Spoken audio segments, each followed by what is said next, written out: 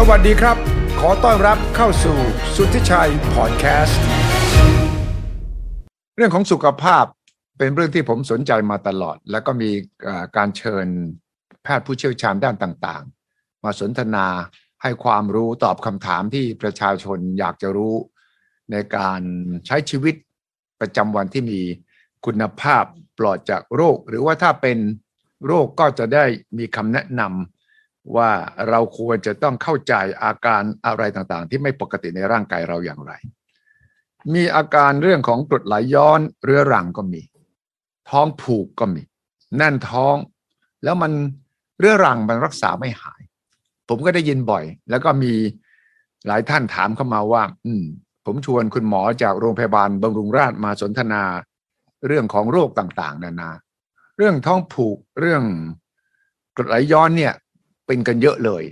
น่าจะชวนคุณหมอผู้เชี่ยวชาญด้านนี้มาคุยกันแล้วก็จะได้ช่วยกันตอบคำถามของที่เราได้ยินบ่อยๆฉะนั้นวันนี้เจอแล้วครับผู้เชี่ยวชาญด้านนี้โดยเฉพาะครับคุณหมอสุเทพกลชานวิทย์ครับท่านเป็นหัวหน้าศูนย์เฉพาะทางด้านการทำงานระบบทางเดินอาหารนี่เลยครับผมเชื่อว่าทุกท่านที่ติดตามฟังอยู่ทั้งตัวเองคนในบ้านคนใกล้ตัวเนี่ยเกี่ยวกับเรื่องท้องผูกกรดไหลย้อนแน่นท้องเนี่ยต้องมีเป็นประจำดังนั้นวันนี้ชวนคุณหมอสุเทพมาเล่าให้เราฟังว่าอาการเหล่านี้จะแก้รักษาสาเหตุมาจากอะไรสวัสดีครับคุณหมอสุเทพครับสวัสดีครับครับสวัสดีครับคุณสุทธิชัยครับสวัสดีครับนี่แหละผมเอ่ยถึงเรื่องท้องผูกเรื่องกรดไหลย้อนเนี่ยแล้วก็แน่นท้องเนี่ยมีสถิติไหมครับว่าคนไทยเป็นโรคเหล่านี้เนี่ยเยอะแค่ไหนยังไงครับคือจริงๆโรคท้องผูกกรดไหลย้อนหรือว่าแน่นท้องกระเพาะอาหารที่ส่งกล้องไปแล้วไม่เจออะไรผิดปกติเนี่ยนะครับก็คือโรคที่เกิดจากการทำงานของทางเดินอาหารผิดปกติเนี่ยแต่ละโรคนะครับก็จริงๆมี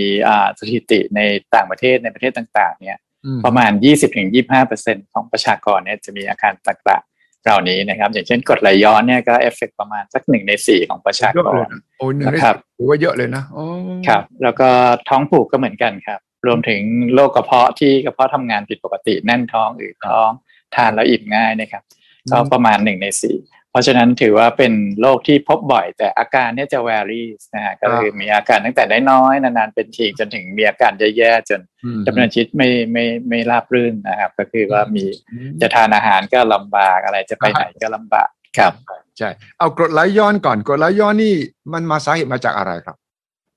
จริงๆภาวะกรดไหลย้อนเนี่ย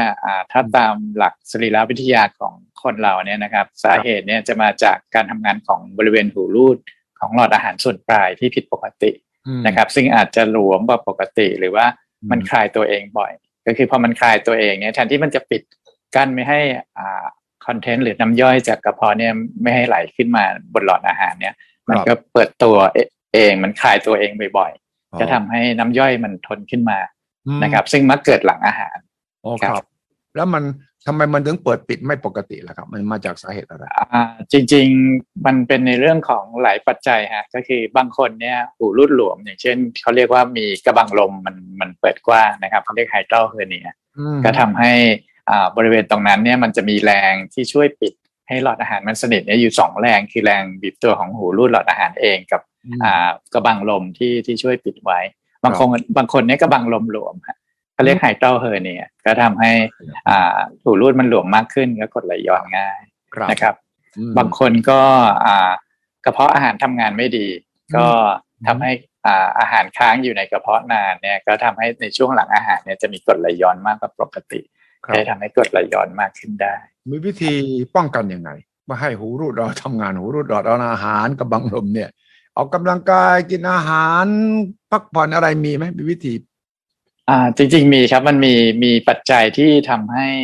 ไอหูรูดหลอดอาหารเนี่ยมันคลายตัวบ่อยอยู่หลายปัจจัยนะฮะอย่างเช่นภาวะอ้วนจริงๆการมีน้ำหนักตัวเยอะเนี่ยเราเจอบ่อยนะฮะว่าคนไข้บางคนเนี่ยช่วงที่เขายังหุ่นดีๆเนี่ยไม่ค่อยมีกรดไหลย้อนนะครับพอน้ำหนักขึ้นมาสัก 2-3 โลเนี่ยเริ่มนะมีอาการมากขึ้นซึ่งกลุ่มนี้เนี่ยถ้าลดน้ำหนักกลับไปเนี่ยก็จะดีขึ้นนะครับอันนั้นก็เป็นในเรื่องของพฤติกรรมซึ่งตอนนี้คนไทยเนี่ยก็โอเวอร์เวทกันเยอะขึ้นก็เป็นปัจจัยหนึ่งที่ทำให้โรคกรดไหลย้อนแต่เดิมซึ่งไม่เจอบ่อยเท่าไหร่เนี่ยก็เจอมากขึ้นในคนไทย ครับอีกปัจจัยหนึ่งก็เป็นเพศนะเพศหญิงกับเพศชายเนี่ยถ้าผู้ชายเนี่ยจะมีกรดไหลย้อนได้ง่ายกว่าผู้หญิงง่ายกว่านะครับครับก็เจอได้บ่อยกว่าแล้วก็อีกปัจจัยหนึ่งก็คือเรื่องอาหารการกินเลยครับนอกจากกินจนอ้วนแล้วเนี่ยก็คือประเภทของอาหารเนี่ยก็จะทำให้เกิดกรดไหลย้อนได้แตกต่างกันไปนะครับอาหารแบบไหนครับอาหารแบบไหนครับที่ควรจะหลีกเลี่ยงเพื่อไม่ให้มีปัญหากรดไหลย้อนครับก็คือกลุ่มอาหารที่มันกระตุ้นให้หูรูดของหลอดอาหารเนี่ยมันคลายตัวบ่อยนะครับอย่างเช่นชากาแฟพวกมิ้นท์พวกช็อกโกแลตอะไรอย่างเงี้ยนะครับหรือว่าแอลกอฮอล์พวกนี้เนี่ยจะกระตุ้นให้เกิดกรดไหลย้อนมากขึ้นครับแต่ว่าคนกินกาแฟกินชาเป็นประจำมันมีอยู่ที่ปริมาณหรือเปล่ากินได้แต่ไม่เกินเท่านั้นเท่านี้หรือเปล่าครับครับใช่ครับก็คือจริงๆเราทานตอนเช้าเนี่ยตอนเช้ากรดไหลย้อนจะไม่ค่อยเยอะนะครับแต่ว่าจะเป็นในเรื่องของบ่ายเย็นเนี่ยซึ่งจริงๆเราตอนหลังเนี่ยเราพบว่ามีปัจจัยที่สำคัญอีกอันหนึ่งนอกจากอาหารพวกนี้ที่เรารู้กันดีมาแต่เก่าแล้วเนี่ยเราพบว่าอาหารทางเวสเทิร์นสไตล์นะครับโดยเฉพาะพวกแป้งสาลีขนมปังเรามาทำวิจัยเทียบกับข้าวเนี่ยทานข้าวไทยๆข้าวสวยอะไรข้าวต้มอะไรอย่างเงี้ยนะเทียบกับทานขนมปังเนี่ยปรากฏว่าทานขนมปังในปริมาณเท่ากันกับข้าวเนี่ยมันกระตุ้นให้เกิดกรดไหลย้อนมากกว่าทานข้าวครับอาหารตะวันตกนี่มีสิทธิ์ทำให้กรดไหลย้อนมากกว่าทานอาหารไทยเหมือนข้าวเทียบกับขนมปังเพราะอะไรใช่ครับจริงๆปังขาวกับขนมปังข้าวสาลีอย่างเงี้ยต่างกันถ้าทำจากแป้งสาลีเนี่ยจะอินดิวหรือว่ากระตุ้นให้เกิดกรดไหลย้อนมากกว่าข้าวนะครับเพราะฉะนั้นเนี่ยเพราะอะไรนะครับจริงๆเราทำการวิจัยเนี่ยเราพบว่าคนที่ทานแป้งสาลีเนี่ยมันจะมีแป้งที่มันดูดซึมได้ไม่หมดในลำไส้เล็กแล้วก็มันเข้าไปในลำไส้ใหญ่แล้วก็เกิดการ fermentation คือแบคทีเรียมจะย่อยแป้งที่เหลือที่เข้าไปในลำไส้ใหญ่ว่าในลำไส้ใหญ่มีแบคทีเรียจากอุจจาระที่ค้างอยู่แล้วมันจะย่อยแล้วก็เกิดสิ่งที่เรียกว่า short chain fatty acidนะครับก็คือเป็นกรดอะมิโนกรด fatty acid ชนิดหนึ่งที่มันพบว่าพอมันดูดซึมเข้ากระแสเลือดเนี่ยมันจะมีผลต่อการคลายตัวของรูทหลอดอาหารครับแล้วก็อีกปัจจัยหนึ่งก็คือมันจะสร้างแก๊สมากขึ้นด้วยนะครับก็ทำให้คนไข้อืดแน่นท้องครับก็เลยทำให้กรดไหลย้อนเนี่ยเยอะขึ้นแล้วก็เราพบว่าถ้าเป็นข้าวเนี่ยนะครับข้าวเนี่ยโดยธรรมชาติเนี่ยมันจะดูดซึมได้หมดในลำไส้เล็กจะไม่ค่อยเหลือเข้าลำไส้ใหญ่เพราะฉะนั้นถ้าเป็นข้าวอาหารไทยแท้เนี่ยจะไม่ค่อยอืดท้องนะครับแล้วก็ไม่ค่อยมีกรดไหลย้อนก็ตอนนี้เราก็เลยเริ่มแนะนำคนไข้มากขึ้นว่าถ้าทานขนมปังหรือแป้งสาลีเนี่ยให้ลดในการที่เป็นกรดไหลย้อนเนี่ยจะช่วยได้ข้าวกล้องกับข้าวขาวต่างกันไหมครับข้าวกล้องอาจจะมีไฟเบอร์เยอะนิดหน่อยนะครับอาจจะลงกระเพาะเข้าไปลำไส้ใหญ่ช้ากว่าข้าวขาวนะครับซึ่งอาจจะมีผลต่ออาการอืดแน่นท้องมากกว่าข้าวขาวนิดหนึ่งนะครับแต่ก็ดีกว่าแป้งสาลีฮะดีกว่านะฉะนั้นจะไปกินพวกจังก์ฟู้ดเนี่ยอาหารที่เนี่ยพวกแฮมเบอร์เกอร์พวกอาหารกินด่วนเนี่ยก็มีความเสี่ยงสูงกว่ากินข้าวกินส้มตำกินข้าวปกติไหมครับครับจริงๆแล้วจริงๆอาหารไทยเนี่ยดั้งเดิมนะครับอาหารไทยในอดีตเนี่ยดูจะเป็นอาหารที่จริงๆhealthy กว่าปัจจุบันเยอะครับใช่ครับฉะนั้นถ้าพูดถึงคนพูดเมื่อกี้บอกผู้ชายมีสิทธิ์มากกว่าเป็นผู้หญิงกลุ่มคนล่ะครับกลุ่มคนไหนจะอายุอาชีพหรือยังไงมันมีไหมที่ตามการวิจัยเนี่ยว่าจะคือครับจริงๆถ้าเป็นกลุ่มคนที่มีโรคร่วมบางอย่างเนี่ยก็จะมีกรดไหลย้อนได้ง่ายขึ้นอย่างเช่นคนที่เป็นหอบหืดเนี่ยคนที่เป็นหอบหืดรุนแรงเนี่ยก็พบว่ามีภาวะกรดไหลย้อนร่วมด้วยเนี่ยเยอะกว่าคนที่ไม่ได้เป็นหอบหืดนะครับหรือว่าคนที่เป็นโรคทางด้านเขาเรียก connective tissue disease อย่างเช่นโรคหนังแข็งเนี่ยสเคอเลอร์มาที่เป็นโรคหนังแข็งเนี่ยนะฮะหลอดอาหารเขาจะไม่ค่อยบีบตัวแล้วหูรูดมันจะหลวมเกือบ 100% ของคนไข้ที่เป็นหนังแข็งเนี่ยจะมีโรคกรดไหลย้อนร่วมด้วยครับอย่างเงี้ยเป็นต้นจะมีปัจจัยเสี่ยงเฉพาะคนนะครับว่าโรคร่วมเขามีพวกนี้อยู่ไหมนะครับแล้วก็เป็นในเรื่องของภาวะอ้วนแล้วก็พฤติกรรมการทานอาหารอีกอันหนึ่งจริงๆมันเชื่อมกันนะฮะก็คือภาวะท้องผูกเนี่ยคนที่ท้องผูกก็จะมีในเรื่องของกรดไหลย้อนเนี่ยมากขึ้นจะรักษาคุมได้ยากมันเกี่ยวกันเหรอท้องผูกกับ โรคไหลกรดไหลย้อนนี่มันไปด้วยกันเราคิดไม่ถึงนะครับครับจริงๆเราก็ทำวิจัยง่ายๆนะครับเราคนไข้ที่ท้องผูกเรื้อรังเนี่ยมากลุ่มหนึ่งเนี่ยเราสวนอุจจาระให้อุจจาระมันเกลี้ยงเลยแล้วก็ไม่มีคอนเทนต์ค้างไม่มีอุจจาระค้างในลำไส้อีกกลุ่มหนึ่งเนี่ยให้เขาท้องผูกมา 4-5 วันแล้วก็มาทานอาหารแล้วก็วัดกรดว่ามันมีย้อนขึ้นมาหลังทานอาหารไหมเราก็พบว่าคนที่ท้องผูกเก็บไว้ไม่ถ่าย 3-4 วันเนี่ยนะมาวัดกรดหลังทานอาหารเนี่ยกรดไหลย้อนมันเยอะขึ้นเทียบกับคนที่ถ่ายได้ทุกวันอันนี้ก็ชัดเจนนะครับทีนี้การวินิจฉัยการรักษาโรคที่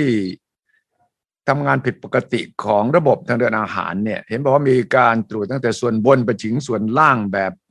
องค์รวมเนี่ยมันเป็นยังไงครับบนกับล่างลงจริงๆจะมีคนไข้กลุ่มหนึ่งฮะจริงๆคนไข้แต่ละคนเนี่ยบางครั้งก็ส่วนใหญ่จะมีอาการเด่นเฉพาะแต่ละอวัยวะนะฮะอย่างเช่นบางคนมาด้วยกลืนแล้วติดกลืนลำบากเนี่ยก็จะเป็นในเรื่องของลำคอกับหลอดอาหารที่ทำงานผิดปกติพวกนี้เนี่ยก็จะเป็นการตรวจในเรื่องของการกลืนซึ่งเรามีเครื่องมือตรวจที่วัดแรงบีบตัวของหลอดอาหารเขาเรียก esophageal manometry เนี่ยนะครับซึ่งมันจะบอกได้ส่วนใหญ่จะเป็นคนไข้ที่กลืนลำบากแล้วก็ไปพบแพทย์ทางเดินอาหารทั่วไปมาแล้วก็ส่องกล้องไม่เจอสาเหตุนะครับซึ่งอันนั้นเนี่ยเขาจะส่งมาที่ศูนย์เราแล้วก็สามารถตรวจดูได้ว่าเป็นหลอดอาหารบีบตัวผิดปกติแล้วก็ให้การรักษาที่เหมาะสมได้หรือว่าถ้าต่ำลงไปเนี่ยบางคนก็เป็นกระเพาะอาหารทำงานไม่ดีเคลื่อนไหวช้านะครับหรือว่าลำไส้เล็กบีบตัวผิดปกติแทนที่จะไล่อาหารลงไปได้กับไล่ไม่ได้เกิดอาการอุดตันเทียมเรียก pseudo obstruction พวกนี้เนี่ยเราก็สามารถตรวจดูการบีบตัวของลำไส้เล็กว่ามันผิดปกติไปจากคนทั่วไปหรือเปล่าได้จนถึงทวารหนักลำไส้ใหญ่เนี่ยเราก็สามารถตรวจดูเรื่องการเบ่งคุณสุทธิชัยทราบไหมครับว่าจริงๆแล้วเนี่ยคนไข้ที่ท้องผูกเนี่ยที่ทานยาแล้วไม่ดีขึ้นทานยาระบายแล้วไม่ดีเนี่ยประมาณ 40% นะครับเกิดจากพฤติกรรมการเบ่งที่เบ่งไม่เป็นเวลาเบ่งแล้วแทนที่หูรูดมันจะคลายเนี่ยกับเกร็งมากขึ้นแล้วก็ทำให้รู้สึกเบ่งไม่ออกหรือว่ามีอะไรไปอุดกั้นที่ปลายทวารหนักหรือว่าถ่ายไม่สุดเนี่ยพวกนี้เราเจอบ่อยมากนะครับซึ่งจริงๆแล้วเป็นกลุ่มที่สามารถที่แก้ไขให้หายขาดได้ก็คือเรามีเทคนิคที่เรียกว่า biofeedback ก็คือไปสอนเขาว่าให้ฝึกเบ่งใหม่นะครับเบ่งเนี่ยนะใช่ครับมีศิลปะการเบ่งด้วยนะอันนี้ใช่ครับจริงความรู้ใหม่เพราะว่าเราก็นึกว่าเบ่งทุกคนก็คงเบ่งตามธรรมชาติมันแล้วรู้สึกปวดใช่ไหมแล้วก็อย่าเบ่งเขามันแต่มันเป็นยังไงครับจริงๆการเบ่งเนี่ยมันก็เป็นอย่างที่คุณชัยบอกนะครับว่าเป็นธรรมชาติทุกคนน่าจะเบ่งได้แต่จริงๆแล้วไม่ใช่อย่างนั้นนะครับเราพบว่าคนที่เบ่งไม่เป็นเนี่ยเวลาเบ่งแทนที่เขาจะเกร็งหน้าท้องเพื่อเพิ่มแรงเบ่งเนี่ยเขาเกร็งไปทั้งตัวแหละเกร็งหูรูดด้วยที่ pelvic floor ก็คือที่อุ้งเชิงกรานเนี่ยเกร็งไปด้วยมันก็กั้นเอาไว้ก็ออกไม่ได้แล้วก็ที่สำคัญเนี่ยเวลาเราเบ่งเนี่ยเราต้องกลั้นใจใช่ไหมครับเราก็พบว่าคนไข้ที่เบ่งไม่เป็นส่วนใหญ่เนี่ยตอนเบ่งไม่ได้กลั้นใจเนี่ยยังหายใจปกติแล้วก็เบ่งนะครับซึ่งใช่ครับคุณสุชัยกลั้นไหมครับผมเนี่ยก็มีนั่นอายุก็มากขึ้นมันก็มีเรื่องปัญหาท้องผูกเป็นระยะแต่ว่าเรื่องเบ่งเนี่ยผมฟังคุณหมอสุเทพแล้วผมเริ่มเข้าใจว่าปกติถ้าเราเบ่งเราไปเน้นไอ้ตรงหูรูดเนี่ยมันก็จะเจ็บใช่ไหมแต่ว่าทีนี้ต้องมาตรงยังไงนะตรงท้องเหรอต้องใช้แรงเบ่งคืออย่าไปเกร็งที่บริเวณอุ้งเชิงกรานซึ่งพวกนี้มันสอนกันด้วยคำพูดเนี่ยไม่ได้เพราะว่าเวลาเราเบ่งเนี่ยเราไม่รู้ตัวว่ามันถูกหรือผิดก็เราก็มีเครื่องมือสอนก็คือเราใส่สายเข้าไปที่ทวารหนักแล้วก็มันสามารถวัดแรงเบ่งแล้วก็แรงบีบตัวหูรูดได้ในขณะเดียวกันแล้วก็ทำให้คนไข้ปรับเทคนิคการเบ่งให้แรงเบ่งเยอะโดยที่หูรูดคลายได้ก็จะทำให้คนไข้หายจากท้องผูกก็มีข้อมูลชัดเจนนะว่าถ้าฝึกแล้วทำได้ตามที่ควรจะเป็นเนี่ยประมาณ 60% คนไข้จะหายจากท้องผูกไม่ต้องทานยาระบายครับนี่ถามอย่างประสบการณ์จริงเลยคือว่าไอ้เบ่งเนี่ยมันก็ส่วนหนึ่งแต่ว่าถ้าอุจจาระมันแข็งเนี่ยมันจะเบ่งยังไงมันก็มีปัญหาท้องผูกจะไม่คุณหมอใช่ครับคือจริงๆคนที่เบ่งไม่เป็นเนี่ยถ้าแข็งเนี่ยจะยิ่งซ้ำเติมเพราะว่าถ้ามันเหลวๆเนี่ยมันรีดออกมาได้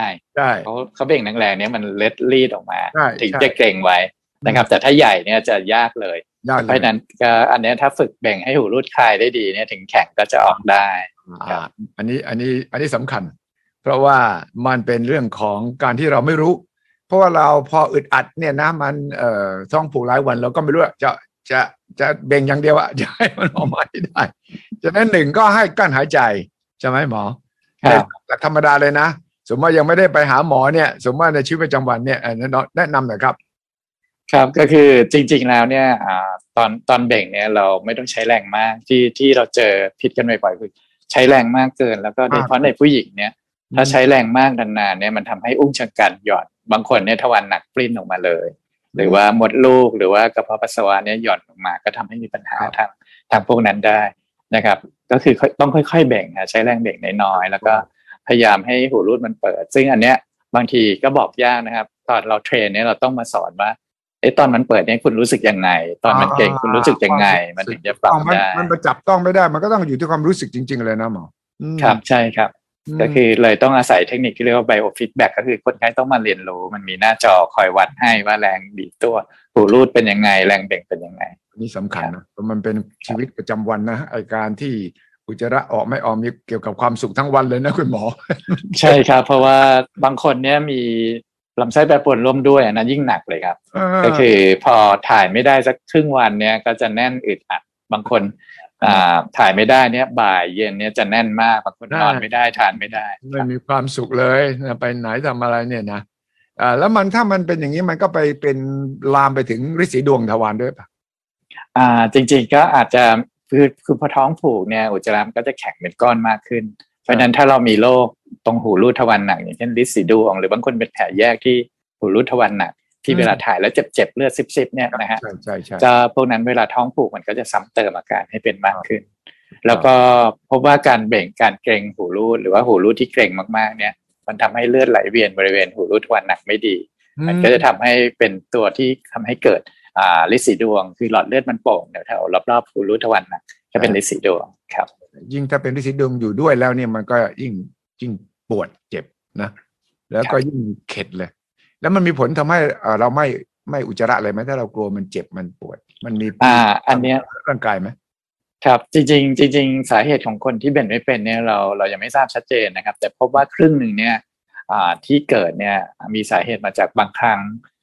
ไปผ่าตัดหรือบาดเจ็บที่บริเวณหูรูดก็ทำให้พฤติกรรมการเบ่งเปลี่ยนเขารู้สึกว่าถ้าเบ่งแบบเดิมแล้วมันจะเจ็บก็เลยเปลี่ยน modify ไปจนตัวเองไม่รู้ตัวว่ากลายเป็นเกณฑ์อันไว้คือไม่อยากให้มันออกเร็วออกใหญ่อะไรเงี้ยฮะก็เลยทำให้มันกลายเป็นเกร็งไปแทนที่จะคลายก็ทำให้มีปัญหาท้องผูกตามมาเนี่ยเราเจอได้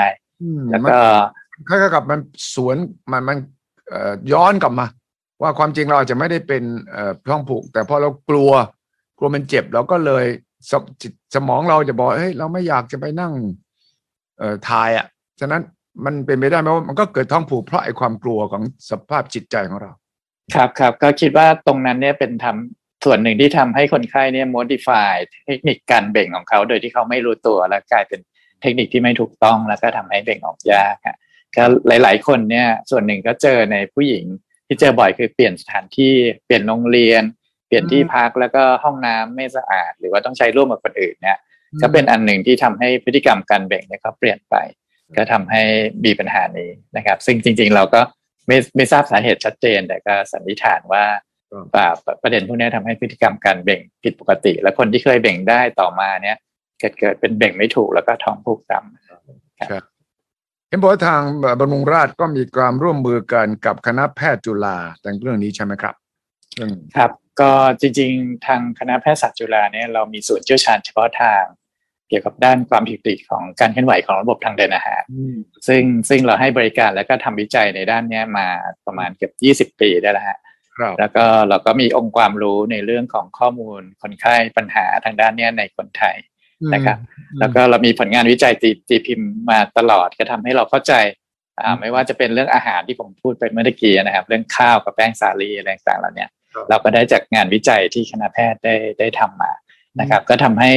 การปรับเปลี่ยนในเรื่องของวิธีในการรักษาคนไข้เนี่ยเราทำได้ดีขึ้นก็คนไข้ก็อาการดีขึ้นเมื่อเทียบกับที่อื่นแล้วก็ศูนย์เราก็เป็นศูนย์ที่เป็นที่รู้จักระดับนานาชาติด้วยเพราะว่าเราก็ได้รับมอบหมายให้จัดการประชุมระดับโลกในอีกไม่กี่ปีข้างหน้านะครับเป็นต้นก็ตรงนี้ฮะเป็นจุดแข็งของคณะแพทย์นะครับที่เรามีศูนย์เชี่ยวชาญเฉพาะทางที่เป็นที่รู้จักนะครับอีกส่วนหนึ่งก็คือของบำรุงราษฎร์เนี่ยก็เป็นโรงพยาบาลที่ ได้รับการยอมรับระดับโลกในเรื่องของการบริการการดูแลคนไข้เพราะฉะนั้นเนี่ยเราก็คิดว่าการที่ส่วนหนึ่งเนี่ยการบริการที่ดีกับความเชี่ยวชาญเนี่ยพอมาเจอกันเนี่ยมันจะเสริมในเรื่องของศักยภาพนะครับก็เราคิดว่าในเรื่องของงานของราชการที่จะไปยกระดับขีดความสามารถของเอกชนให้แข่งขันระดับนานาชาติได้เนี่ยก็เป็นหน้าที่ที่รัฐบาลสนับสนุนอยู่แล้วนะครับก็คิดว่าการไปร่วมมือกันตรงนี้เนี่ยก็จะทำให้ medical hub ซึ่งนโยบายรัฐบาลจะชูตรงนี้เนี่ยมีความเข้มแข็งมากขึ้นก็ทำให้ดึงต่างชาติหรือว่าคนไข้จากทั่วโลกเนี่ยสามารถมารักษาที่เราได้ซึ่งคิดว่าตรงนี้ความร่วมมือในจุดนี้เนี่ยโรคเกี่ยวกับทางเดินอาหารเนี่ยเป็นโรคที่เจอได้บ่อยแล้วก็คนทั่วโลกเนี่ยเป็นกันเยอะนะครับก็คิดว่าตรงนี้เนี่ยก็จะเสริมความเข้มแข็งให้ในเรื่องเป็นโมเดลหนึ่งนะครับที่ภาครัฐจะไปซัพพอร์ตภาคเอกชนให้มีความคิดความสามารถในการแข่งขันเนี่ยได้สูงขึ้นนะครับถ้าพูดในภาพรวมที่เราคุยตั้งแต่ต้นก็คือโรคเกี่ยวกับการเคลื่อนไหวของระบบทางเดินอาหารเนี่ยเกี่ยวข้องกันตั้งแต่หลอดอาหารไปจนถึงทวารหนักทั้งหมดก็มีไหลย้อนไอเรื้อรังด้วยนะครับท้องผูกกลืนติดกลืนลำบากท้องอืดแน่นท้องทั้งหมดนี้ใช่ไหมครับครับใช่ครับคือจริงๆแล้วเนี่ยพวกเราที่มีอาการของทางเดินอาหารไม่ว่าจะเป็นกลืนติดแน่นท้องอืดท้องผูกเนี่ยเวลาไปเจอแพทย์เนี่ยแพทย์ทั่วไปหรือแพทย์ทางเดินอาหารทั่วไปเนี่ยจะตรวจวินิจฉัยหาสาเหตุอย่างเช่นส่องกล้องหรือว่าเอ็กซเรย์หาสาเหตุแล้วก็ส่วนใหญ่เนี่ยแพทย์จะบอกว่าไม่เจออะไรหรือว่าเจออะไรก็ไม่ได้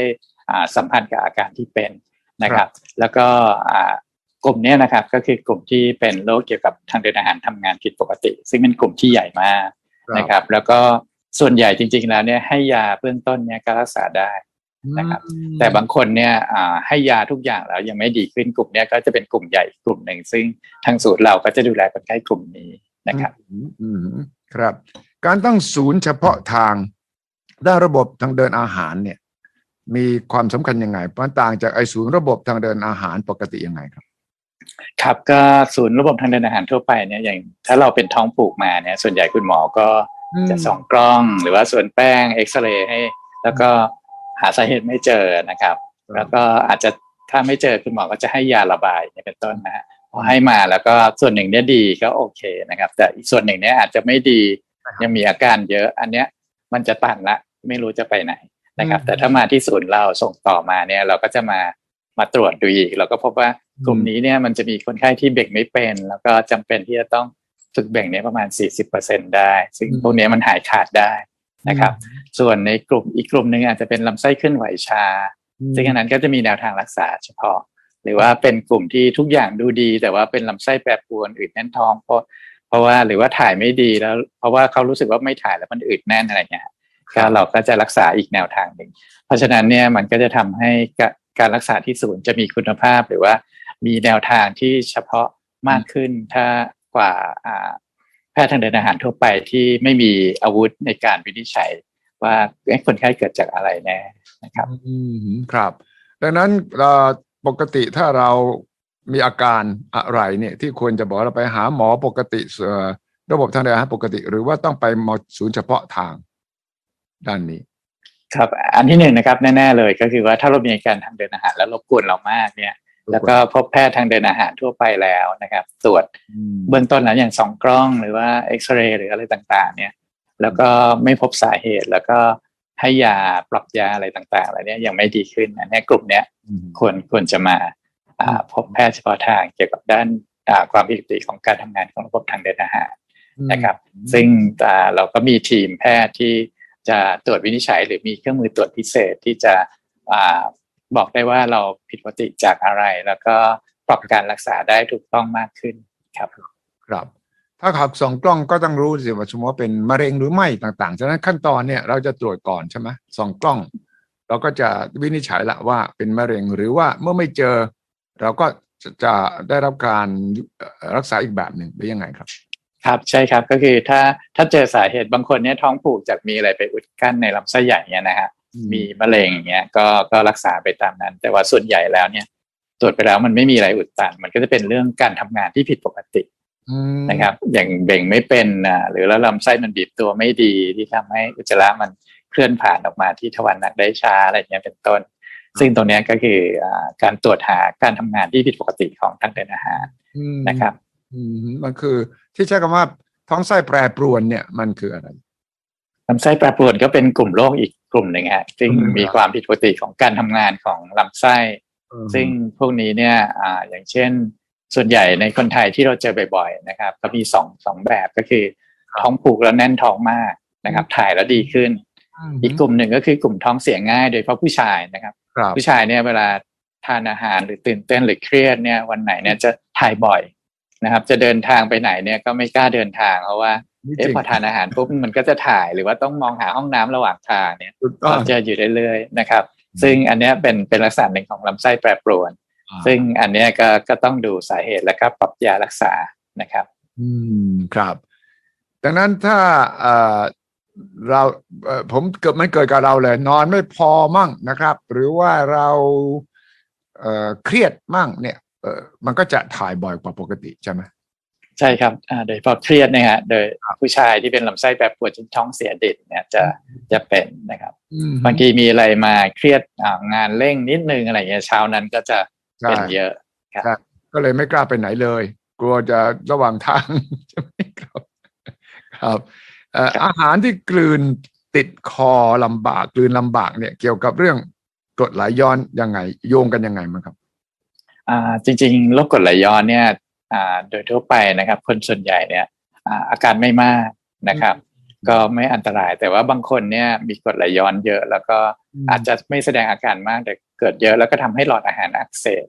พอหลอดอาหารอักเสบนานๆเนี่ยหลอดอาหารมันตีบได้ตรงจุดปลายก็ทำให้กลืนลำบากนะครับหรือบางคนที่เป็นกรดไหลย้อนเนี่ยมันจะ develop เขาเรียก Chasky ring ก็คือเป็นคล้ายๆเยื่อบุบางๆที่มันหนาตัวขึ้นที่ส่วนปลายของหลอดอาหารต่อกับกระเพาะแล้วก็ตรงนั้นเนี่ยมันทำให้เป็นวงแหวนตีบเข้ามาแล้วก็ทำให้กลืนลำบากได้เพราะฉะนั้นตัวโรคของกรดไหลย้อนเองเนี่ยก็ทำให้หลอดอาหารบีบตัวลำบากนะครับแล้วก็นอกจากนั้นเนี่ยเราพบว่าคนไข้ที่มีหลอดอาหารบีบตัวผิดปกติไม่ดีเนี่ยบางคนเนี่ยคนทั่วไปหลอดอาหารบีบตัวไม่เหมือนกันนะบางคนก็บีบตัวเป็นจังหวะดีตลอดบางคนก็บางครั้งดีบางครั้งไม่ดีก็เพราะว่าคนที่บางครั้งดีบางครั้งไม่ดีเนี่ยถ้ามีกรดไหลย้อนร่วมด้วยเนี่ยจะแสดงอาการกลืนแล้วติดเนี่ยมากขึ้นกว่าคนที่ไม่มีกรดไหลย้อนนะครับก็ในส่วนนี้ถ้าเราทราบเราก็ให้การรักษาที่เหมาะสมได้ครับฉะนั้นมันก็โยงกับอาการท้องอืดแน่นท้องอาเจียนจริงๆอาการกรดไหลย้อนเนี่ยบางครั้งมาด้วยคล้ายๆกับอาหารมันตีขึ้นจากกระเพาะขึ้นมาในหลอดอาหารแล้วก็เป็นอาหารสำรอกออกมานะครับแต่บางคนอาจจะมีถ้าอาเจียนเด่นเนี่ยจะเป็นเรื่องความผิดปกติของกระเพาะอาหารนะครับก็จะเป็นเรื่องเป็นอีกโรคหนึ่งเขาเรียกว่าโรคกระเพาะอาหารขึ้นไหวช้าหรือว่า gastroparesis ก็คือปกติเนี่ยเราทานอาหารไปเนี่ย2 ชั่วโมงอาหารครึ่งหนึ่งมันจะผ่านเข้าลำไส้เล็กแล้วนะครับ4 ชั่วโมงเกือบ 100% จะเข้าลำไส้เล็กหมดคนที่เป็นโรคกระเพาะอาหารทำงานช้าเนี่ย4 ชั่วโมงแล้วอาหารครึ่งหนึ่งก็ยังไม่ไปไหนยังอยู่ในกระเพาะก็ทำให้อิ่มนานนะครับหรือว่าอืดท้องหรือว่าบางคนอาเจียนนะครับก็จะเป็นอีกโรคหนึ่งซึ่งตรงนั้นเราก็สามารถที่จะให้การวินิจฉัยได้แล้วก็หาสาเหตุแล้วก็ให้การรักษาที่เหมาะสมได้โดยการตรวจพิเศษทางด้านการทำงานของระบบทางเดินอาหารพวก GI motility test ต่างๆนะครับครับเรื่องอายุมีส่วนไหมครับเห็นหมอแนะนำว่าก่อนอายุ50ควรจะส่องกล้องทุกปีลำไส้ใหญ่ลำไส้เล็กเนี่ยอายุนี่เกี่ยวใช่ไหมครับครับจริงๆอายุเนี่ยจะเกี่ยวกับโอกาสเกิดมะเร็งในทางเดินอาหารที่มากขึ้นอายุขึ้นมากขึ้นนะครับส่วนในเรื่องของการทำงานผิดปกติของระบบทางเดินอาหารเนี่ยโรคส่วนใหญ่เนี่ยเกิดได้ทุกอายุนะครับแต่จะมีบางโรคที่เกิดในคนไข้ที่สูงอายุมากขึ้นส่วนใหญ่จะเป็นโรคเกี่ยวกับการกลืนที่ใช้กล้ามเนื้อบริเวณลำคอที่อาจจะเจอในผู้สูงอายุมากขึ้นนะครับอย่างเช่นหูรูดทางเดินอาหารส่วนบนเปิดไม่ดีหรือว่าเกร็งนะครับหรือกล้ามเนื้อในการกลืนไม่ดีพวกนั้นจะมีสำลักครับครับคนแก่ละก็จำนวนไม่น้อยก็บอกที่อันตรายอันหนึ่งสำหรับคนแก่คือสำลักอาหารแม้กระทั่งน้ำยังสำลักเลยอันนี้มันเกิดขึ้นจากอะไรจริงๆอันนี้ฮะเป็นอาการที่สำคัญแล้วก็อยากจะให้ผู้ชมทางบ้านเนี่ยมีความรู้ทางด้านนี้เยอะๆก็คือผู้สูงอายุเนี่ยพออายุมากขึ้นเนี่ยนะนอกจากเดินเหินอะไรต่างๆและโรค อะไรต่างๆแล้วเนี่ยภาวะสำลักเนี่ยก็เป็นภาวะที่ทำให้ผู้สูงอายุเนี่ยเกิดภาวะที่ต้องพึ่งพิงมากขึ้นอย่างเช่นบางคนสำลักเป็นปอดอักเสบนอนโรงพยาบาลแล้วต้องนอนติดเตียงตลอดเนี่ยเจออยู่ได้บ่อยเพราะฉะนั้นเนี่ยการ aware ในเรื่องของการสำลักของผู้สูงอายุเนี่ยสำคัญมากครับถ้าเราสังเกตว่าปกติเวลากล้ามเนื้อคอทำงานไม่ดีเนี่ยจะสำลักอาหารเหลวๆก่อนโดยเฉพาะน้ำเปล่าถ้าเราเห็นอย่างเงี้ยบ่อยๆเนี่ยต้องระวังแป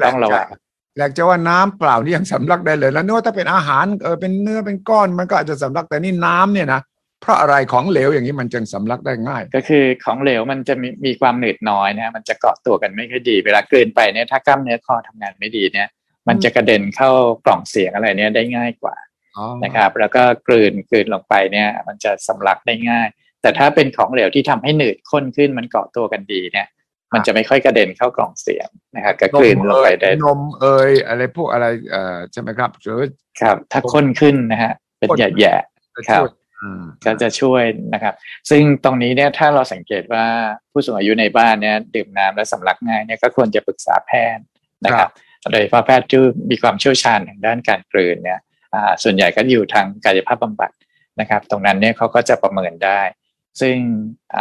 ที่สำคัญเลยอย่างคนไข้ที่เป็นพาร์กินสันดิซีสเป็นโรคหลอดเลือดสมองเนี่ยจะมีภาวะการกลืนผิดปกติร่วมด้วยได้บ่อยตรงนี้ต้องอย่าประมาทเลยครับเพราะว่าวันดีคืนดีก็จะสำลักปอดอักเสบแล้วก็ต้องนอนโรงพยาบาลครับสำลักแล้วมันทำให้เป็นปอดอักเสบด้วยครับสำลักแล้วก็อาหารมันเข้าไปในปอดฮะก็ทำให้เนื้อปอดอักเสบได้ครับซึ่งเราคิดไม่ถึงนะว่ามันจะไปทำให้เกิดไปถึงปอดอักเสบได้ดังนั้นวิธีทำอย่างคือบอกว่ากายภาพบำบัดคือไปออกกำลังกายตรงคอแหละฝึกซ้อมครับอันนั้นก็ต้องหาสาเหตุนะส่วนใหญ่ถ้าเป็นกล้ามเนื้อในการกลืนผิดปกติเนี่ยทางกายภาพบำบัดเขาก็จะสอนเทคนิคการออกกำลังกายกล้ามเนื้อให้มันแข็งแรงแล้วก็กลืนได้ดีขึ้นหรือว่าสอนวิธีการกลืนที่เหมาะสมแล้วก็หรือว่า modify อาหารที่เหมาะสมให้คนไข้ก็จะมีคนไข้กลุ่มหนึ่งที่จะมาเกี่ยวกับทางศูนย์เองก็เป็นในเรื่องของหูรูดหลอดอาหารส่วนบนที่ทำงานไม่ดีซึ่งหูรูดเกร็งอะไรอย่างเงี้ยครับหรือว่าเป็นหลอดอาหารที่บิดตัวผิดปกติแล้วก็อาหารไม่ลงแล้วก็เกิดทนขึ้นมาแล้วก็สำลักเข้าปอดซึ่งอันเนี้ยทางศูนย์ดูแลอยู่ก็จะเป็นในเรื่องของหลอดอาหารหูรูดหลอดอาหารที่ทำงานผิดปกติซึ่งเราก็จะมีวิธีรักษาเฉพาะอีกนะครับซึ่งต่างกับการฝึกกลืนของทางกายภาพบำบัดครับครับคนที่อาการหนักเนี่ยเกี่ยวกับเรื่องทางเดินอาหารนี่ถึงขั้นต้องแอดมิดเข้าโรงพยาบาลเลยมีไหมหรือว่าส่วนใหญ่กลับไปรักษาตัวที่บ้านได้ก็มีครับแต่ว่ามีไม่มากเพราะว่าส่วนใหญ่เนี่ยจะเป็นอาการที่ทรมานพอทนได้ ไม่ต้องมาแอดมิดเป็นภาวะฉุกเฉินผ่าตัดมีไหมถึงการผ่าตัดเช่นคอหลอดลมต่างๆก็มีครับอย่างเช่นโรคหลอดอาหารบางอย่างที่หูรูดมันไม่คลายเนี่ยบางอย่างเนี่ยเราก็ต้องไปผ่าตัดกรีดให้กล้ามเนื้อหูรูดมันคลายแล้วอาหารลงไปได้หรือแม้แต่คนไข้ท้องผูกเรื้อรังเองเนี่ยบางคนท้องผูกเรื้อรังเพราะว่าเป็นกระเปาะที่บริเวณปลายทวารหนักหรือว่าทวารหนักมันกลืนกันนะครับมันกลืนกันจนกระทั่งเวลาเบ่งแล้วมันแลบออกมาแล้วก็อุจจาระก็ไม่ออกเป็นที่มันปริ้นออกมาแทนพวกนี้เนี่ยก็ต้องอาศัยการผ่าตัดแก้ไขให้ถ่ายได้ดีขึ้นเพราะฉะนั้นเนี่ยก็จะมีบางกรณีหรือว่าต้องแอดมิดในบางคนเนี่ยอย่างเช่นท้องผูกจนกระทั่งอุจจาระมันอัดแน่นจนอุดตันอยู่ในลำไส้ใหญ่เป็นภาวะลำไส้อุดตันจากอุจจาระที่ค้างในลำไส้พวกนี้ก็ถือเป็นภาวะฉุกเฉินที่ต้องแอดมิดแล้วก็ต้องเอาอุจจาระออกจากลำไส้โดยด่วนครับระบบทางเดินอาหารกับระบบอุจจาระกับปัสสาวะนี่มันโยงกันไหมปัสสาวะกับอุจจาระจริงๆจะโยงกันในกรณีที่เทคนิคในการเบ่งเนี่ยไม่ถูกวิธีเพราะว่าการเบ่งเนี่ยต้องใช้กล้ามเนื้ออุ้งเชิงกรานซึ่งเวลาเบ่งแล้วเกร็งเนี่ยพอเกร็งไม่ได้เกร็งเฉพาะหูรูดทวารหนักจะเกร็งไปถึงในเรื่องของหูรูดบริเวณทางเดินปัสสาวะด้วยก็ทำให้การปัสสาวะเนี่ยอาจจะกระปิดกระปอยปัสสาวะไม่สุดหรือปัสสาวะออกยากในบางคนได้รวมด้วยนะครับมันเกี่ยวกันโยงกันเพราะไอ้แรงเบ่งนี่นะครับใช่ครับแล้วก็ถ้าเบ่งนานๆเนี่ยอาจจะทำให้กั้นปัสสาวะไม่ได้ด้วยเพราะว่าพบว่าคนที่เบ่งนานๆเนี่ยกล้ามเนื้ออุ้งเชิงกรานจะหย่อนแล้วก็ไปทำให้เส้นประสาทที่มาเลี้ยงบริเวณนั้นเนี่ยได้รับอันตรายก็ทำให้การควบคุมการขับถ่ายหรือว่าปัสสาวะต่างๆเนี่ยผิดปกติไปด้วยครับเนื้อตรงอุ้งเชิงกรานนี่มีทางออกกำลังกายทำให้มันแข็งแรงไหมปกติครับเขามีครับจริงๆ เขาเรียกเทคนิคว่า Kegel exercise นะครับก็คือขมิบกล้ามเนื้อหูรูดบริเวณทวารหนักหรือว่ากล้ามเนื้ออุ้งเชิงกรานเนี่ยปกติถ้าเราขมิบได้ถูกนะฮะบางคนมาฝึกเบ่งเนี่ยเรารู้เลยว่าเขาไม่สามารถขมิบกล้ามเนื้อที่ถูกได้แล้วเราก็จะสอนว่ากล้ามเนื้อมัดไหนก็ดูจากกราฟในจอคอมพิวเตอร์ได้แต่ถ้าทำได้ถูกเนี่ยก็ให้ขมิบเป็นชุดๆนะชุดหนึ่ง20 ครั้งแล้วก็ถ้าครั้งหนึ่งที่นึกได้เนี่ยก็ทำสัก20 ชุดติดต่อกันทำอย่างเงี้ยเช้าเย็นหรืออะไรเงี้ยกล้ามเนื้อมันก็จะแข็งแรงขึ้นก็จะทำให้อุ้งเชิงกรานได้แข็งแรงมากขึ้นอันนี้ก็เป็นความรู้ที่สำคัญถ้าเราดูตรงนี้มันก็จะช่วยได้นะสร้างให้ความแข็งแรงของ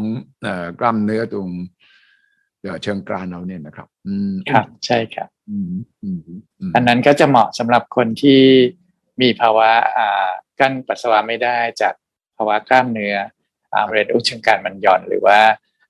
คนที่กั้นอุจจาระไม่ได้นะครับจากกล้ามเนื้อบริเวณหูรูดทวารหนักเนี่ยมันอ่อนแอพวกนี้การฝึกอย่างนี้เนี่ยก็จะช่วยได้เนี่ยใช้กลุ่มนี้ผู้ชายกับผู้หญิงต่างกันไหมครับเรื่องของกล้ามเนื้ออุ้งเชิงกรานผู้ชายกับผู้หญิงความแข็งแรงหรือว่าปัญหาที่เกิดครับผู้หญิงเนี่ยจะมีปัญหามากกว่าผู้ชายครับเพราะว่าผู้หญิงเนี่ยจะมีโอกาสที่บาดเจ็บหรือผิดปกติบริเวณนั้นเนี่ยได้บ่อยอย่างเช่นการมีบุตรนะครับการคลอดลูกผ่านทางอุ้งเชิงกรานผ่านทางช่องคลอดเนี่ยก็ระหว่างคลอดเนี่ยทุกคนจะมีการบาดเจ็บบริเวณกล้ามเนื้อบริเวณนั้นก็ทำให้บางครั้งหลังคลอดเนี่ยเกิดปัญหาพวกนี้ได้ซึ่งก็เป็นปัญหาที่สำคัญของเพศหญิงครับต้องเลยครับฉะนั้นภาพรวมเราคุยมาตั้งแต่ต้นเนี่ยคำแนะนำของคุณหมอสุเทพสำหรับคนทั่วไปในการป้องกันเกี่ยวกับโรคทางเดินอาหารตั้งแต่เรื่องของการกลืนไปจนถึงเรื่องของกรดไหลย้อนท้องผูกแน่นท้องเนี่ยคำแนะนำสำหรับชีวิตปกติธรรมดาที่จะป้องกันโรคเหล่านี้คืออะไรครับจริงๆแล้วแต่ละโรคก็มีแนวทางเฉพาะของโรคนะครับแต่โดยรวมๆเนี่ยก็คือปัจจัยร่วมนะครับที่มีผลก็คือภาวะอ้วนนะครับการมีน้ำหนักเยอะเนี่ยก็เป็นปัจจัยโดยเฉพาะโรคเกี่ยวกับทางเดินอาหารส่วนบนโรคกรดไหลย้อนเนี่ยเป็นปัจจัยที่สำคัญเลยซึ่งตอนนี้คนไทยเป็นมากขึ้นก็อยากให้ดูแลตัวเองในเรื่องของน้ำหนักนะครับแล้วก็อันที่สองเนี่ยก็เป็นในเรื่องของพฤติกรรมต่างๆอย่างเช่นการสูบบุหรี่การดื่มแอลกอฮอล์เนี่ยพวกนี้ก็เป็นปัจจัยในการเกิดโรคการทำงานของกระเพาะผิดปกติหรือว่าโรคแพ้ในกระเพาะอาหารหรือแม้แต่โรคกรดไหลย้อนที่มากขึ้นนะครับแล้วก็การทานอาหารที่เป็นเวสเทิร์นสไตล์มากขึ้นเนี่ยก็เป็นในเรื่องของปัจจัยไม่ว่าจะเป็นเรื่องทั้งท้องผูกอืดแน่นท้องลำไส้แปรปรวนที่จะกำเริบมากขึ้นแล้วก็รวมถึงโรคกรดไหลย้อนพวกนี้เนี่ยก็เป็นในเรื่องของพฤติกรรมการทานอาหารเพราะฉะนั้นเนี่ยการทานอาหารบางอย่างจริงๆแล้วเป็นสิ่งที่ดีในคนทั่วไปแต่ว่าในคนที่เป็นโรคกรดไหลย้อนหรือมีแนวโน้มที่จะเป็นโรคกรดไหลย้อนหรือโรคทางเดินอาหารทำงานผิดปกติอยู่แล้วเนี่ยไปทานอาจจะมีปัญหานะครับอย่างเช่นแอปเปิลนะฮะถ้าเราเป็นคนปกติดีเนี่ยเราทานก็โอเคสุขภาพดีมีวิตามินมีอะไรต่างๆแต่คนที่เป็นลำไส้แปรปรวนอืดท้องง่ายเนี่ยพอทานแอปเปิลเยอะๆเนี่ยแอปเปิลมันจะสร้างแก๊สเยอะก็จะแน่นอย่างเงี้ยเป็นต้นเพราะฉะนั้นในเรื่องของอาหารเนี่ยก็ต้องระมัดระวังแล้วก็ทานให้เหมาะสมกับตัวเองนะครับแล้วก็จริงๆแล้วเวสเทิร์นสไตล์ไดเอทเนี่ยเป็นอาหารที่สุ่มเสี่ยงกับการเกิดโรคการทำงานของการเดินอาหารทำงานผิดปกติเนี่ยค่อนข้างจะเยอะมากในเทียบกับอาหารไทยนะครับใช่ฉะนั้นชาวตะวันตกนี่จะเป็นโรคเหล่านี้มากกว่าเราเพราะกับชาวเอเชียครับแล้วก็สุดท้ายก็ดูแลตัวเองอย่างเรื่องการขับถ่ายเนี่ยให้ปกตินะครับเพราะว่าภาวะท้องผูกเนี่ยถึงตัวของมันเองก็เป็นปัญหาแต่ว่ามันจะส่งปัญหาไปสู่โรคอื่นๆนะครับทั้งโรคลำไส้แปรปรวนที่จะรุนแรงมากขึ้นโรคกระเพาะหรือกรดไหลย้อนที่จะเป็นมากขึ้นได้ดังนั้นเรื่องการขับถ่ายก็พยายามดูแลให้เป็นทุกวันอย่าให้ว่าเราต้องรีบไปทำงานแล้วอั้นเอาไว้แล้วไม่ถ่ายอย่างเงี้ยก็จะเป็นปัญหาครับคำแนะนำของหมอสำหรับคนที่ไปซื้อยากินเองเวลามีอาการเหล่านี้เป็นยังไงควรซื้อไม่ควรซื้อควรจะมีความระวังยังไงบ้างครับจริงๆโดยทั่วไปเนี่ยโรคที่ทางเดินอาหารทำงานผิดปกติเนี่ยโดยทั่วไปถ้าสมมติเราไปตรวจมาแล้วนะฮะ2 กล้องตรวจดูแล้วไม่มีอะไรผิดปกติที่อธิบายอาการเนี่ยมักจะเป็นจากทางเดินอาหารทำงานไม่ดีซึ่ง โดยธรรมชาติของโรคเนี่ยตัวโรคเองเนี่ยไม่ได้ทำให้คนไข้เสี่ยงต่อมะเร็งหรือว่าอายุยืนยาวน้อยกว่าคนทั่วไปก็คืออายุยืนยาวเท่าคนทั่วไปความเสี่ยงต่อมะเร็งก็เหมือนคนทั่วไปสิ่งเดียวที่รบกวนก็คืออาการมันรบกวนเพราะฉะนั้นเนี่ยจริงๆโดยหลักการเราก็คือให้คนไข้ทานยาน้อยที่สุดเท่าที่คุมอาการได้นะครับถ้าเรารู้ว่าเราเป็นโรคอะไรแล้วคุณหมอแนะนำยามาแล้วเนี่ยส่วนใหญ่ถ้าเป็นยาพื้นที่สามารถซื้อหาได้ตามร้านขายยาเนี่ยก็สามารถทานได้อย่างเช่นถ้ากรดไหลย้อนเราทานยาลดกรดนะครับแล้วนานๆเป็นโฆษณาเยอะเลยครับใช่ครับแล้วนานๆเป็นทีเนี่ยก็ใช้ได้ครับหรือว่ายาระบายนะครับถ้านานๆเรามีอาการครั้งหนึ่งแล้วก็ทานยาระบายที่มีขายตามร้านขายยาเนี่ยก็สามารถใช้ได้โดยทั่วไปถ้าได้รับอนุมัติโดยอย.แล้วเนี่ยครับที่ให้วางขายในร้านขายยาเนี่ยก็จะเป็นยาที่ใช้ได้โดยปลอดภัยโดยประชาชนทั่วไปก็สามารถใช้ได้เวลามีอาการก็หลักการก็คือใช้น้อยที่สุดเท่าที่ทำให้อาการเราดีขึ้นได้แต่ว่าเมื่อไหร่ก็ตามที่ต้องเพิ่มยาขึ้นเรื่อยๆหรืออาการยังไม่ดีเนี่ยก็ควรจะปรึกษาแพทย์เพื่อจะได้วางแผนการรักษาที่เหมาะสมครับพวกสมุนไพรล่ะสมุนไพรก็มีโฆษณาเยอะเกี่ยวกับเรื่องระบายเกี่ยวกับเรื่องลดกรดต่างๆครับก็จริงๆถ้าเป็นสมุนไพรในเรื่องของยาระบายเนี่ยก็จะมีส่วนใหญ่จะเป็นสมุนไพรที่ผสมคล้ายๆสารคล้ายๆกับมะขามแขกนะครับซึ่งพวกนั้นเนี่ยก็สามารถใช้ได้ครับก็เป็นยาที่ปลอดภัยอยู่นะครับหรือว่าถ้ามีอืดแน่นท้องมีลมเยอะเนี่ยการใช้ขมิ้นชันก็มีประโยชน์ในการช่วยขับลมอะไรอย่างเงี้ยครับก็จะดีขึ้นเพราะนั้นก็จะมีที่ใช้นะครับในบางชนิดบางตัวยกเว้นสุดว่ามันจะเรื้อรังแล้วก็ทานไปแล้วไม่หายสักทีก็ต้องไปปรึกษาแพทย์ใช่ไหมครับครับใช่ครับครับตอนนี้คนไทยเป็นมากขึ้นไหมโรคเหล่านี้จริงๆเป็นเยอะขึ้นครับอย่างที่เรียนคุณสุชัยแต่แรกก็คือว่าอาหารการกินและใช่ความเครียดล่ะความเครียดเกี่ยวไหมเกี่ยวเลยครับภาวะทางเดินอาหารทำงานผิดปกติเนี่ยปัจจัยที่ทำให้อาการกำเริบปัจจัยหนึ่งก็คือภาวะเครียดเราพบว่าเวลาเราเครียดเนี่ยทางเดินอาหารมันจะไวต่อสิ่งกระตุ้นมากกว่าคนทั่วไปนะครับอย่างเช่นทานอาหารเท่าเดิมเนี่ยแต่เดิมเนี่ยไม่แน่นไม่อึดอัดเนี่ยถ้ามีภาวะเครียดมันจะอึดอัดแน่นมากขึ้นหรือครับนอนไม่พอสมมติเราหลายคืนนอนไม่กี่ชั่วโมงเนี่ยมันก็อาการจะเป็นอย่างนี้เลยคือจะต้องอุจจาระมากขึ้นบ่อยขึ้นเลยครับก็คือเป็นได้ครับก็คือถ้าคนเป็นลำไส้แปรปรวนท้องเสียเด่นเนี่ยก็จะมีท้องเสียแน่นท้องปวดท้องเวลาถ่ายอะไรเงี้ยมากขึ้นแต่ถ้าคนที่เป็นท้องผูกเด่นก็อาจจะอืดแน่นท้องถ่ายไม่ออกอะไรเงี้ยครับก็จะเป็นอาการปวดท้องแบบไหนที่สัญญาณอันตรายอาการปวดท้องนอกจากปวดท้องอุจจาระธรรมดานี่ครับจริงๆที่ปวดท้องที่อันตรายคือว่าเราไม่เคยปวดอย่างนี้มาก่อนแล้วอยู่ปวดทันทีทันใดเนี่ยนะครับต้องระวังนะเพราะว่าอย่างมันจะเป็นได้ตั้งแต่ตับอ่อนอักเสบกระเพาะอาหารทะลุหรือว่าเป็นนิ่วในถุงน้ำดีหรือถุงน้ำดีอักเสบท่อน้ำดีอักเสบหรือแม้แต่ไส้ติ่งอักเสบนะครับกระเพาะที่ลำไส้อักเสบพวกนี้เนี่ยมันจะปวดไม่เหมือนเดิมมันจะอยู่ๆปวดแล้วก็โดยเฉพาะมีกดบริเวณท้องแล้วเจ็บมากปวดมากเนี่ยนะครับพวกนี้นี่ต้องรีบไปหาหมอนะครับอย่าคิดว่าเป็นโรคทางเดินอาหารทำงานผิดปกติโรคทางเดินครับแต่คือพวกนั้นจะเป็นฉับพลันนะภายในเวลาเป็นไม่กี่นาทีชั่วโมงหรือว่าภายในวันอะไรนะครับแต่ว่าอาการที่มันเป็นน้อยๆนิดๆหน่อยๆเป็นหายมาเป็นเดือนเป็นปีเนี่ยพวกนี้จะมีแนวโน้มที่จะเป็นโรคทางเดินอาหารทำงานผิดปกติมากขึ้นครับดีมากนะครับเป็นประโยชน์มากแล้วก็เข้าใจได้คำแนะนำที่ดีมากขอบพระคุณมากนะครับเป็นหมอสุเทพคุณชาลวิทย์ครับหัวหน้าศูนย์เฉพาะทางด้านการทำงานระบบทางเดินอาหารโรงพยาบาลบำรุงราษฎร์นะครับนี่ขอบคุณมากครับคุณหมอครับขอบคุณครับสวัสดีครับครับสวัสดีสุทธิชัยสวัสดีครับสนับสนุนโดยบริษัทกาแฟดำจำกัดสามารถติดตามสุทธิชัยพอดแคสต์ได้ทุกช่องทางทั้งระบบ iOS และ Android สุทธิชัย Podcast Anywhere Anytime Any Device